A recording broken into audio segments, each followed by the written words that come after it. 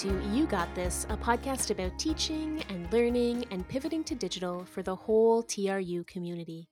I'm your host, Brenna Clark Gray, Coordinator of Educational Technologies, and this podcast is a project of your friends over at Learning Technology and Innovation.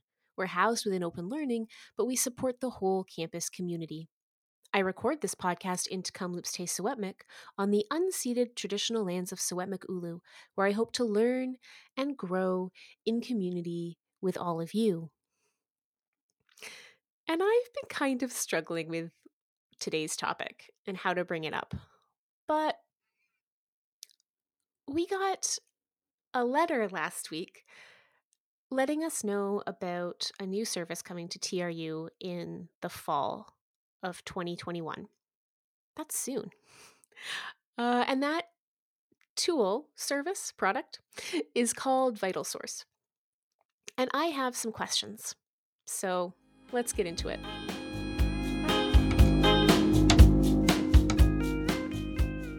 So, for those of you who aren't familiar, VitalSource is an automatic textbook billing program. What that means is students pay a flat rate every semester and they get electronic copies of their textbooks, usually on a rental basis. As long as they have access to the course, they would still have access to the course materials, typically, although the models differ. And as a result, students need to proactively opt out of the service if they don't want to take part. So, in order to make that decision, students need to have a fair amount of information. They need to know which textbooks all of their instructors have selected, and they need to know how much those textbooks cost. And they need that information in advance of the course starting if they want to be able to make considered choices about whether or not to stick with the automatic textbook billing program. You'll see that VitalSource uses the language equitable access for their program. This is some language that they've changed.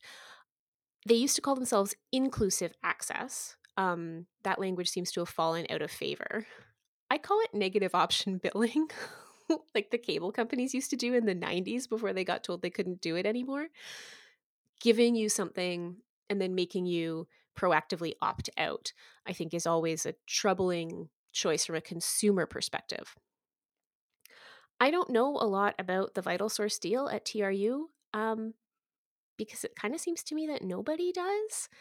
I feel like the rollout or the launch so far has been kind of information poor. So I have a few questions that I want to raise today in my little monologue.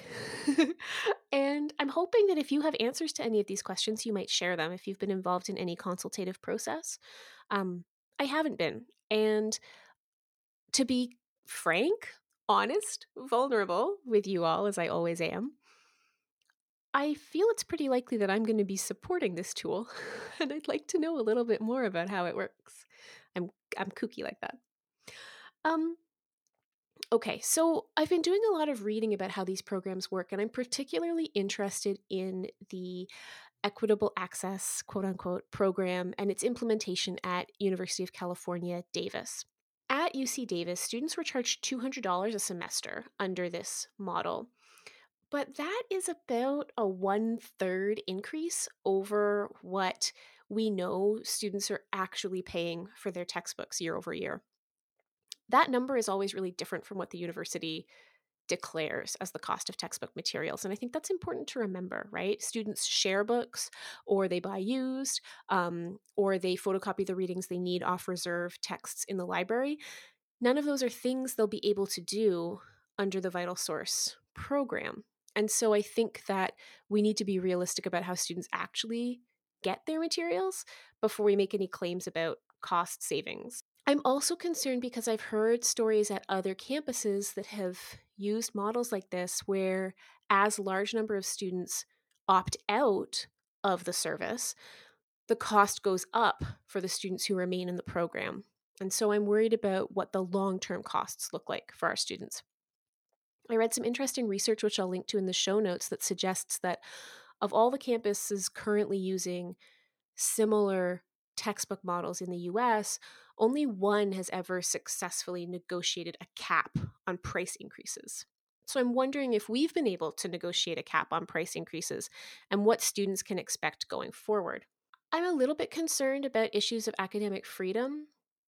Faculty I know at institutions that have taken on inclusive access programs like this have found a lot of pressure to pick textbooks already in the system. And they're threatened with the fact that if they don't, students might have to pay out of pocket extra for their course materials. So, how does that change your relationship to the materials that you teach? And how does that change students' relationships to your course materials and their likelihood of procuring them, even if they're very reasonably priced? I have a lot of questions about the reference made in the letter to integration with Moodle. As someone who is on a pretty close first name basis with our Moodle installation, I'm not sure what that's going to look like. I also noticed in the letter that there was a reference to our ability to surveil students more effectively. We'll be able to see if they've accessed their textbooks. That seems, I don't know, do we have the right to do that? Like, what if they do go and get their textbook from somewhere else and they're not using the version that's provided in the inclusive access model or equitable access model? Does that necessarily mean they're not engaging with their teaching materials? And is surveillance of student learning like that, is that an expectation that administration has of faculty? I think you all know where I stand on the surveillance issue. But I think it's really important for us to talk about what expectations are inbuilt in a system like this. We have some data also to suggest that TRU students in particular prefer a print textbook. And as far as I know, most VitalSource agreements only allow students to print about 20% of any of their course materials. So, where does that leave our students who prefer a print option? Or, importantly, students who can't stream or download content because their internet access isn't great? We've certainly seen the impact of poor connectivity this semester for our students. And then I have a self serving question. Increasingly, we see these kinds of agreements with for profit vendors involving non disparagement language, where faculty aren't allowed under the confines of the agreement to critique the tool. As someone who works in educational technologies and also has a big mouth on the internet, that concerns me. My ability to critique all the services we use, I think, is integral to my ability to do a good job and to serve you well as faculty. Hmm. So I'm wondering. I think in general, I have more questions than answers about VitalSource, and that makes me nervous. I perhaps am suspicious by nature, but I've seen a lot of bad deals at a lot of institutions, and I worry about an announcement like the one we saw last week that declares that a service is coming without a lot of the contextual information we need to know if it's a good thing or a bad thing for our students. As someone who works in educational technologies, this is obviously something I think about a lot. There are a lot of these kinds of bad deals out there, and I feel like it's at least in part my job to notice and to ask questions. But it's easy to wonder if those questions are welcome. I hope at a university they are. I hope we're all trying to be critical consumers of all the tools that we use. Anyway, thinking about VitalSource got me thinking about classroom materials in general and the choices that we make. And I get a lot of questions from faculty about the course materials they provide to students, particularly as we try to minimize additional costs for students. We want to provide more and more things. But copyright law, like, where does that fit in? And so this week, I've invited Danny Collins. Danny is a copyright guru over in open learning at TRU, and she's also just about the sweetest person on campus. I'll let her tell you all about what you need to know about copyright. So today I am here with Danny Collins, and I've invited Danny to talk about copyright. In particular, we field a lot of questions about copyright, and I have literally zero expertise. So, Danny, would you mind introducing yourself to folks and letting them know how they might have known you on campus in the before times? Sure. And also, thank you for the opportunity to come and talk to you about copyright. Um, I am Danny Collins. I'm supervisor in open learning for editing and copyright. So, copyright, though, the copyright department, I have an amazing team, and they do the copyright for all open learning courses. And many of the course packs that go through the print shop are automatically brought to us to review. So Mm. you might have seen me. I'm mostly actually in the BCCOL building um, as an editor. And then about 5 years ago, I was hired as the supervisor for copyright and editing. And I have to admit, copyright is daunting, or it Mm. feels daunting. So I get it. But, and you know what? I'm so lucky because I have such a great team of experts. So I'm referring to them every day, though. I think it feels really high stakes, right? Like in a way that other choices we might make in the classroom, and particularly now that we've moved fully online, I mean, copyright involves like the law, right? And people don't particularly want to run afoul of the law. Um, I think the number one question that I get from faculty is, can I do X? Whether it's post a PDF or link to a YouTube video or upload a file from their computers that they're not sure of the origin of, maybe. And my unexpert advice is always that you should generally think of your Moodle space for a campus course, Mhm. similar to the way you think of your classroom space on campus, which is to say, yes, you have copyright responsibilities, but also it's a protected environment in certain ways. So I'm willing to have you tell me that that's horrible advice, but I wonder how you approach these conversations when people have questions for you about whether what they can and cannot do in their Moodle shell. Well, I think those. I'm just so happy that they're asking the question, actually, because copyright can, like you said, it's feels so obstructionist, and we're trying to create environments and facilitate learning environments where we're being creative and innovative, and a copyright just feels like something that is like obstructionist to that. It's Mhm. it doesn't allow us to do things. But actually, if you kind of flip the coin a little bit, and this is how I've sort of wrapped my head around it because it certainly felt that way to me.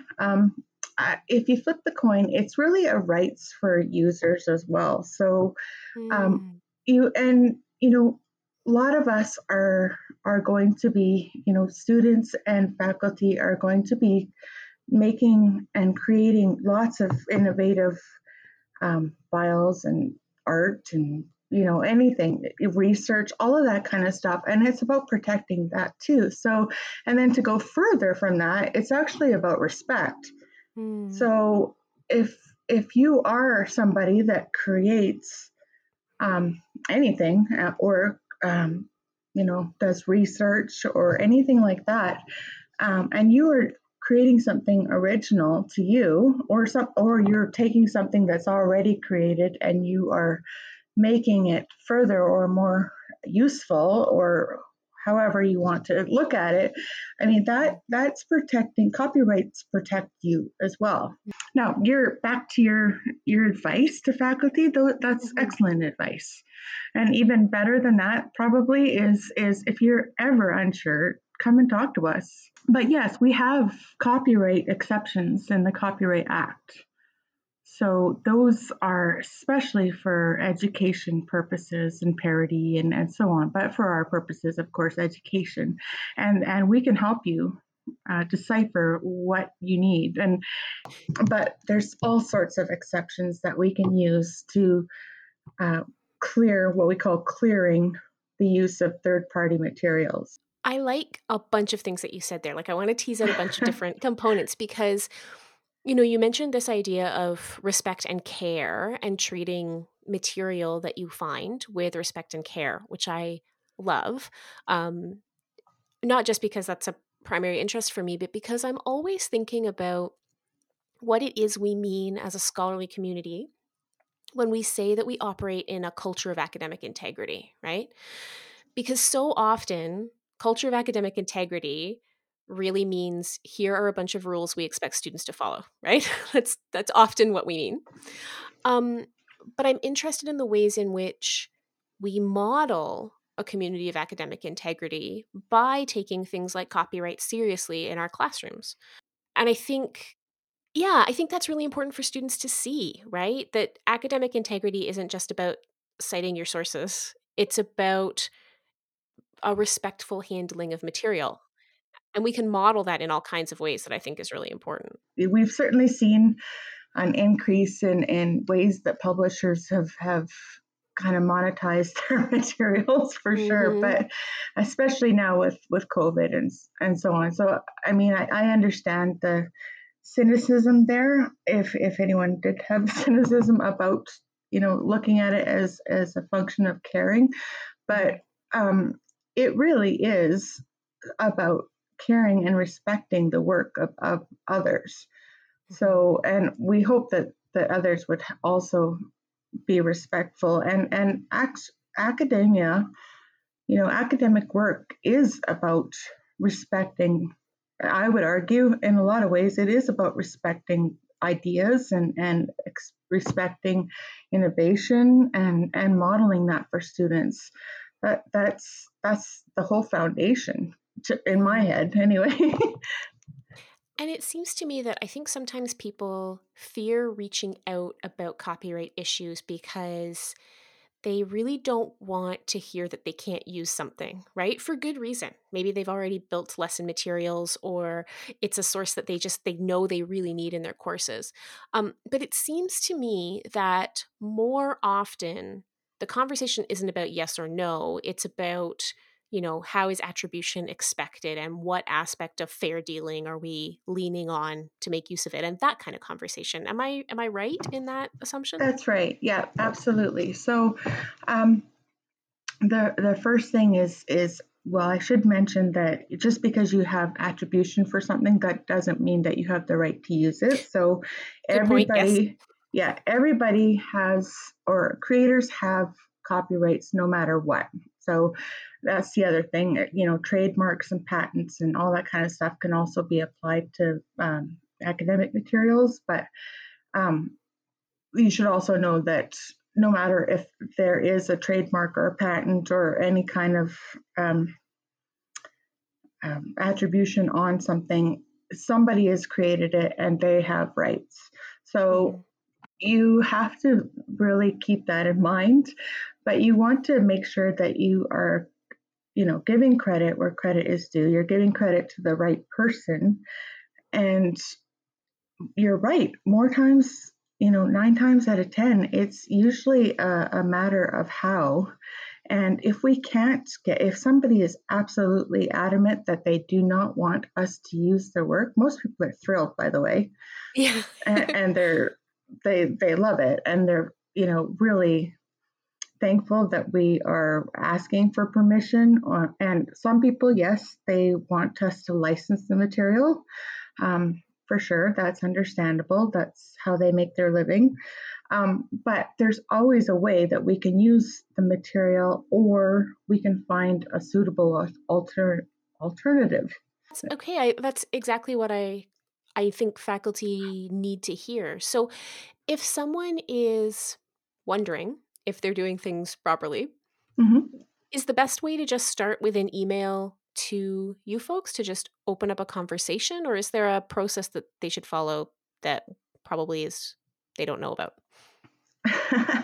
Well, normally, okay, so there's a few things there. Normally, um, right now, there's probably a lot of faculty that want to use things from textbooks. Mhm. And so, whatever you're using, whether it's from textbooks or websites, you always want to make sure that you've documented what you're using so that you've one, you're giving credit where credit is due, like we talked about before, but also you always want to make sure that you've got that documented. So if you do have permission, or you do have somebody coming down the road, and believe me, publishers and rights holders, they and all sorts of, they've got middlemen bots on the internet, Mm-hmm. and they are searching for stuff and they find it and they send faculty all sorts of nasty letters saying, if you don't take this down, or you already owe us $300 because we know you're using this in your course. And understandably, that is quite distressing. So you always want to make sure that you have documented what you're using and how you're using it. So if you have permission, for instance, you've got a written record of that permission. Mm-hmm. If you've always have a written record, it's not enough. And if somebody's giving you permission, they're more than likely willing to give you some, shoot you off an email saying, yes, I give you permission to use this, or so on. So you always want to make sure you have some sort of written record in your files. And that also helps us. If you're not sure, you can absolutely send us an email, but we need to know what it is exactly that you're actually using. So, Mm-hmm. but lots of times we run into the problem where, even though I know it's kind of challenging sometimes, especially if you're a creative person and you're a faculty member who's trying to put together a course pack, or even just a lesson for the next day or something, and you're all excited, and it's hard to kind of slow down and document, oh yeah, I got this from this and I got this from that. And lots of times what happens is faculty come to us because they're not sure, and thank goodness they are coming to us, and lots of times we can find the material, but it takes a really long time to do reverse searches and all that kind of stuff. Mm-hmm. Mm-hmm. And lots of times what faculty do is they say, oh well, I just did a Google search, so just type in you know bears in Google and you'll see where it is. Nope, doesn't Right. work that way. So we need a direct URL if you're getting something from online, or if you are, uh, getting something from a textbook, we often need to know what textbook, what the page numbers, or at least the chapters are. But, going back to what you can use, we have on the intellectual property website, we've got all sorts of information about our fair dealing policy, copyright exceptions that we can use from the Copyright Act. We've got frequently asked questions, which I'm told is really helpful. Mm. Um, there's so many things that you can use. So don't let the copyright scare you. There's so many things that you can use, and we are all, well, my team is really, really amazing at helping find, ways to use the materials and or find alternatives. Yeah, that's fantastic. I will link to that resource in the show notes so people know where to start the conversation. Um, I'm going to ask you a really basic question. You Sure, might laugh, go for it. but it's a question we hear a lot, and I'm again not 100% sure I give people the right answer. So I think I'll ask you on the air. Um, is there a difference when it comes to copyright between taking something and using it in your course materials or uploading it directly to your Moodle shell versus just posting a link to that material to where students can find it themselves? Yes, so there is a big difference there. One of them is when you're linking to something in your Mm-hmm. Moodle shell, you are sending the student to their platform. So that is totally okay. That's always okay. When you are actually uploading or downloading or whatever the material, and you're posting it directly into Moodle and you're linking it to on our platform in Moodle, Mm-hmm. what you're doing is you're actually making a copy of it, and you're, what they say, redistributing the material. Okay. So we're lucky in a way, because with Moodle we can actually look at Moodle as sort of like a virtual classroom environment. Mm-hmm. And because it is password protected, so many things that you would use in the classroom, um, would be okay to use in Moodle. So I don't want that to scare people. but Mm-hmm. but that said, it's always much safer, I guess, if you will, Mm-hmm. to link to materials on their send students to the original platform. Mm-hmm. Now, there's a few problems with that though that we'd run into sometimes. Um, and one is that sometimes links are unstable. So the Mm-hmm. creator, has taken it down, or the whole site has gone down. So if something is like really important to your class, like an assessment or something, if you've got a quiz that you're sending students to a link that's gone down, well, that's going to shut Yeah, you that's right down. bad. Yeah. Yeah, that's not going to work. So just keep that in mind. And the other thing is, if you are sending students um, to, let's say, YouTube to watch a Mm-hmm. video, a lot of people don't think about this, but you're also sending students to all the comments that are underneath. Mm-hmm. Sometimes you're sending students to websites that have questionable advertisements, or Mm-hmm. Yeah. so.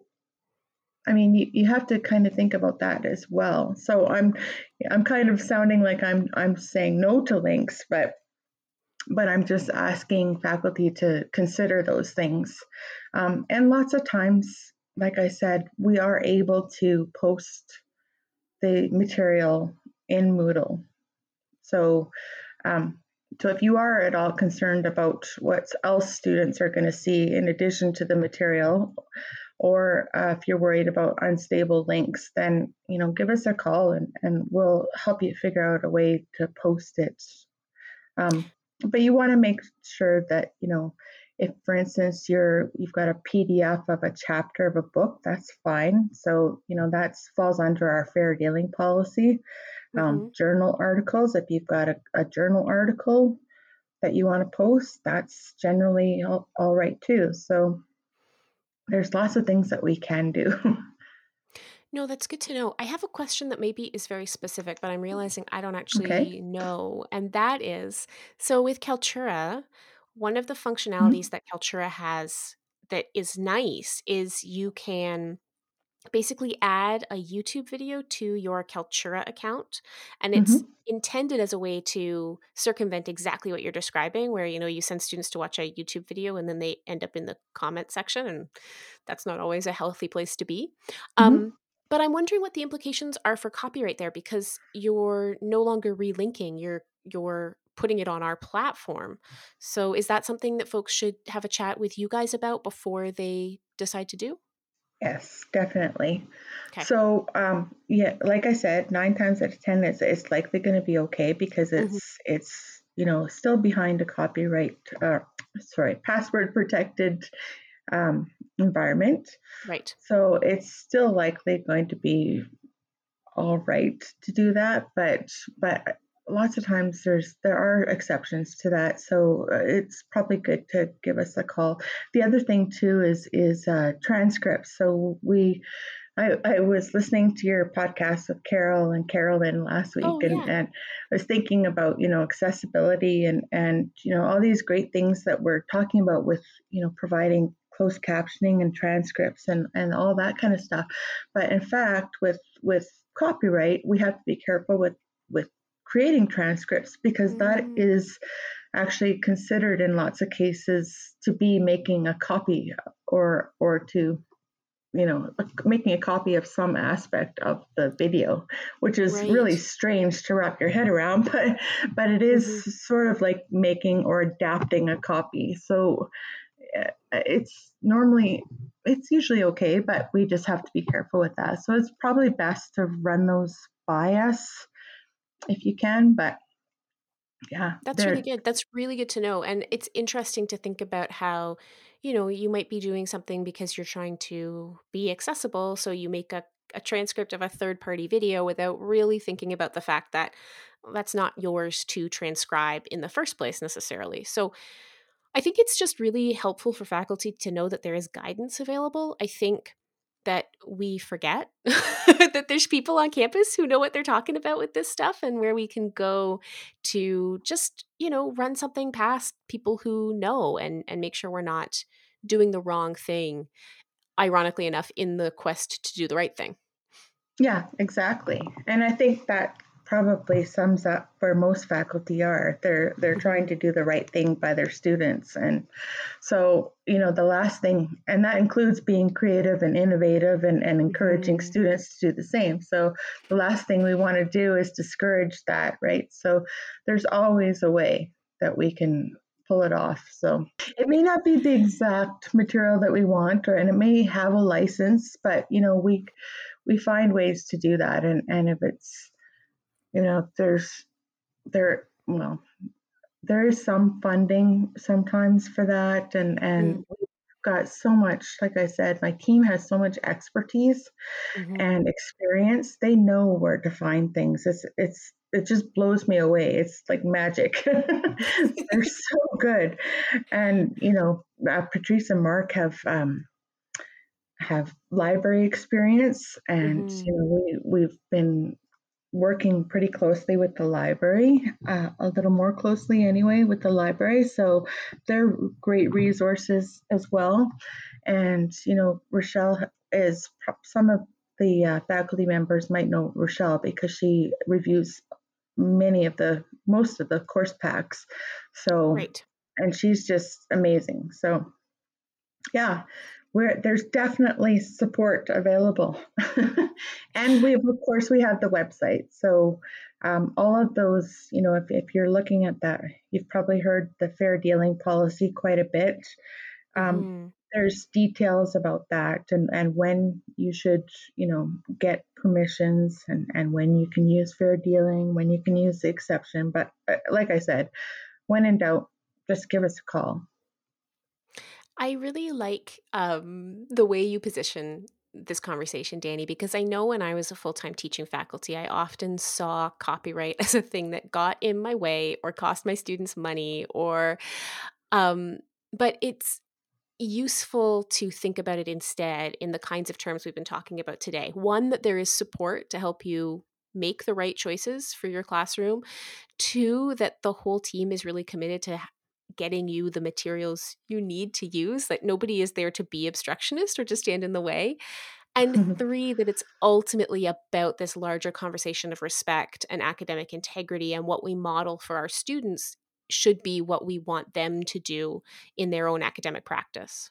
That's right. And you just sort of reminded me, I'm sorry, but you reminded That's me okay. of, when we're talking about indigenizing the curriculum as well. Mhm. And, Mhm. that I think is really where I sort of started with thinking about respect and Mm. the care of materials is when I was thinking about indigenizing the curriculum, and some of the articles that I've read around that. And I don't think that it hurts anybody if we are reaching out and asking for permission. So I think that that is really just respectful for everybody.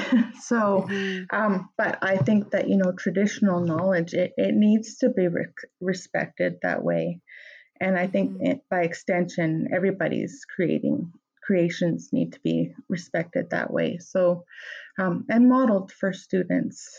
Everything's so available and so fast paced, and you can almost not even catch up Mhm. to what's happening with technology. But I think that when you look at that, and you look at the materials with the idea of care and respect, I think that that's giving us something that we actually really really need. The faster pace we get with the technology growth and all of that, then I think the more we need to have those conversations about making assumptions about materials and how the creators want them to be used and all of that kind of stuff. So it sounds daunting, but I think it's so important to have those conversations. I think it's worth thinking about the kind of culture in which you want your own work to be treated, right? Absolutely. And Yeah. that's something we talk about with faculty all the time. We're really careful sometimes to to some faculty, frustratingly careful about, who gets access to your course. We'll sometimes get an email saying, "Can you just make me a teacher on this course so I can pull some of these materials?" They said it's fine.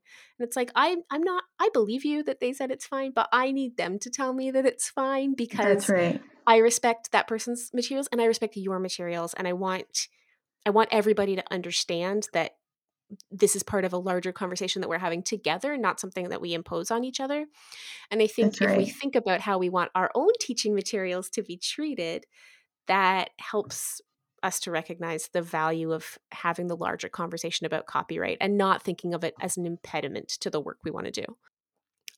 Danny, we're getting kind of to the end of our chat today, and I wonder if there's anything we haven't talked about that you would like to raise, or anything that you just wish faculty knew about the copyright process or what your team does. It's sort of like a whatever you want section of the chat.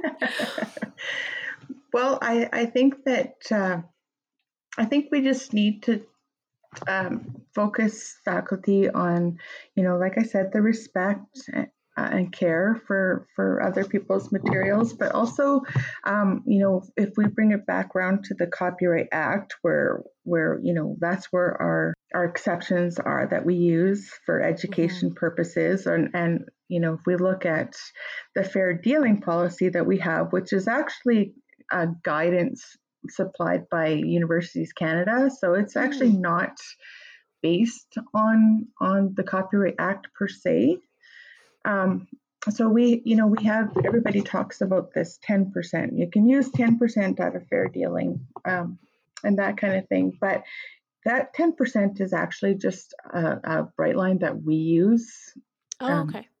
So that's not like set in stone in the Copyright Act. Oh, So okay. really, the fair dealing policy that we have, like I said, it's been sort of a guidance from Universities Canada. So a lot of us are using the same variation of those same guidelines and policies around using third-party materials. But really, there's actually 6-factor analysis, and this kind of relates to this care idea, because what this is when we look at fair dealing, we're saying, okay, well, we think roughly 10% is a small enough excerpt that it would be considered fair, right? So we're not Right. recopying the work in its entirety, and we're not distributing it in its entirety. Same thing with an article from a periodical or newspaper. So one article out of an entire newspaper is deemed fair. So I'm using my quotations. You can't see me, but I'm using my little quotations. And then the same thing if you've got like an entry from an encyclopedia, annotated bibliography or dictionary, like a reference work of some sort. This is important for if you're using images. There's artistic works that contain other artistic works. If you're just Right. using one image from that, then that's considered fair. But there's other factors as well, as you're really thinking about if this is the creator's way of life, this is their income. Am I actually circumventing that income? So that's another way of looking at it. So is it fair for me to go and make a copy of this person's work and kind of circumvent the payment or licensing so that I can use it, but they're not getting paid at all? So if there's other works that are available that we can use, then that's not really fair. There's my quotations again. Right. Right. Right? So you're really thinking about it in terms of somebody's livelihood, and there's also moral rights. So if you're taking something, a picture that somebody's put on Unsplash, and they've even, put a Creative Commons license on it, and all you need to do is slap a attribution on that, and you think that you've called it a day, they still have moral rights as well. So if you're using it for nefarious purposes, and you can you can kind of fill that in however you want. But if you're using it to say that, to make racist comments or Mhm. whatever, if you're doing something like that, then that person has the right to not let you use it Mm. and take it down or whatever. So, and that's the best case scenario. So, even with these Creative Commons licenses, which you need to make sure that you have the attribution. In many cases, that's all they need. Right. You want to make sure that you're also using it in good uh, in good faith as Yeah. well. And the only other thing I have to say is public domain works. Mhm. There's lots of public domain works that we haven't really talked about that you can use, and you don't actually need an attribution for public domain works. And that includes public domain works that are older, Mm. because they've actually gone past their copyright date. So there's lots of things, and we can, like I said, we can help you find those. But you can use those however you need to, however you want to. You don't actually need an attribution for those.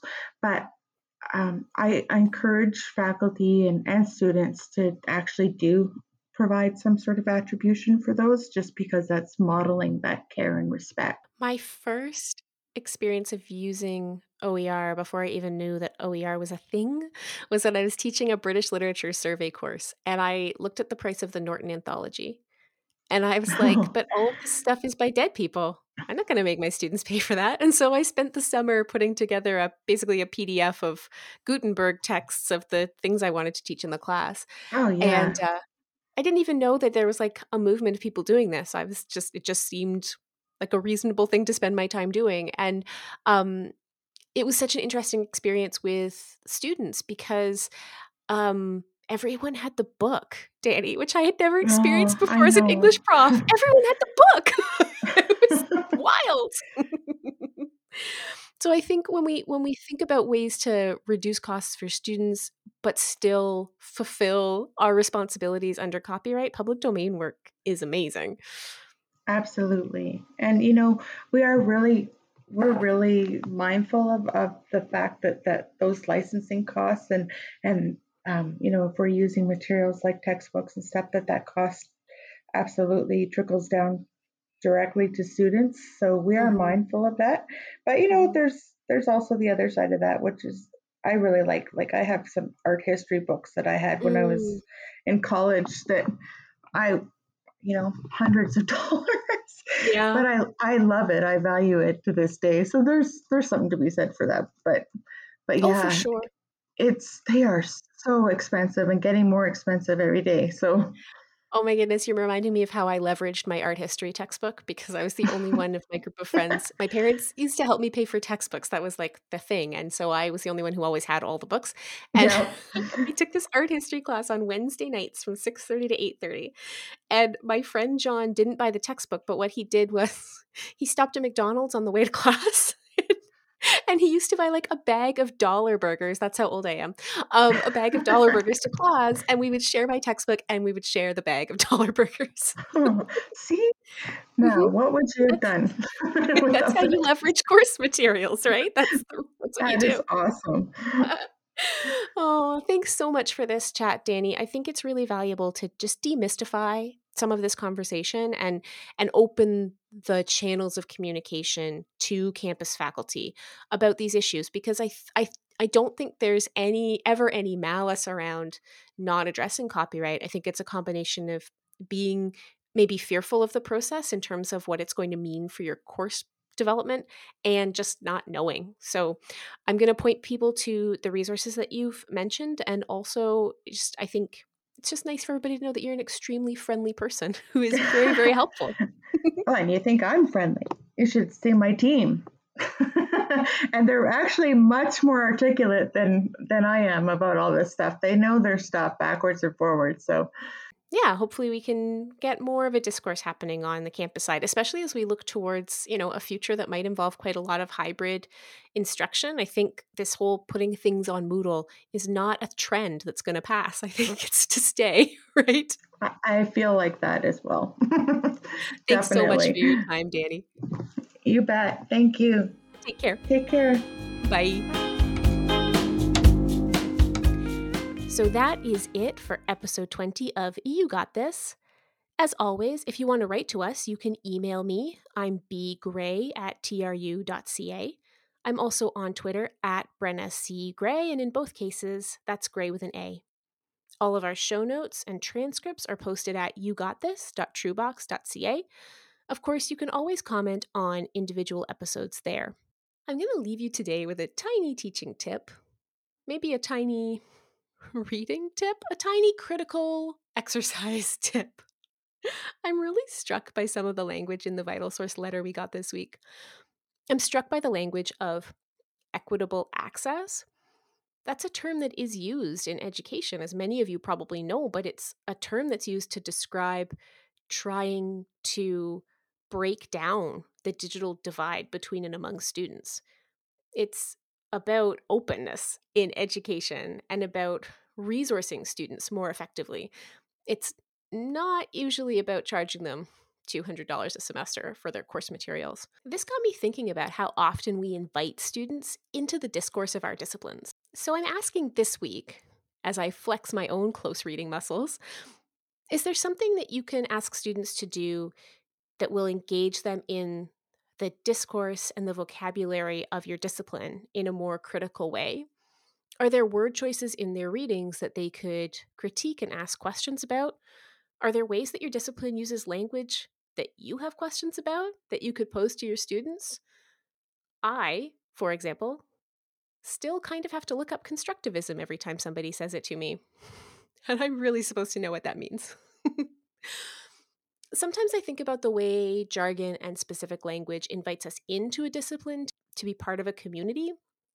But lately I'm thinking about how jargon and discipline specific language keeps other people out. And when I look at something like the equitable access language with VitalSource, I'm definitely thinking about the way language can be used to circumvent really good questions.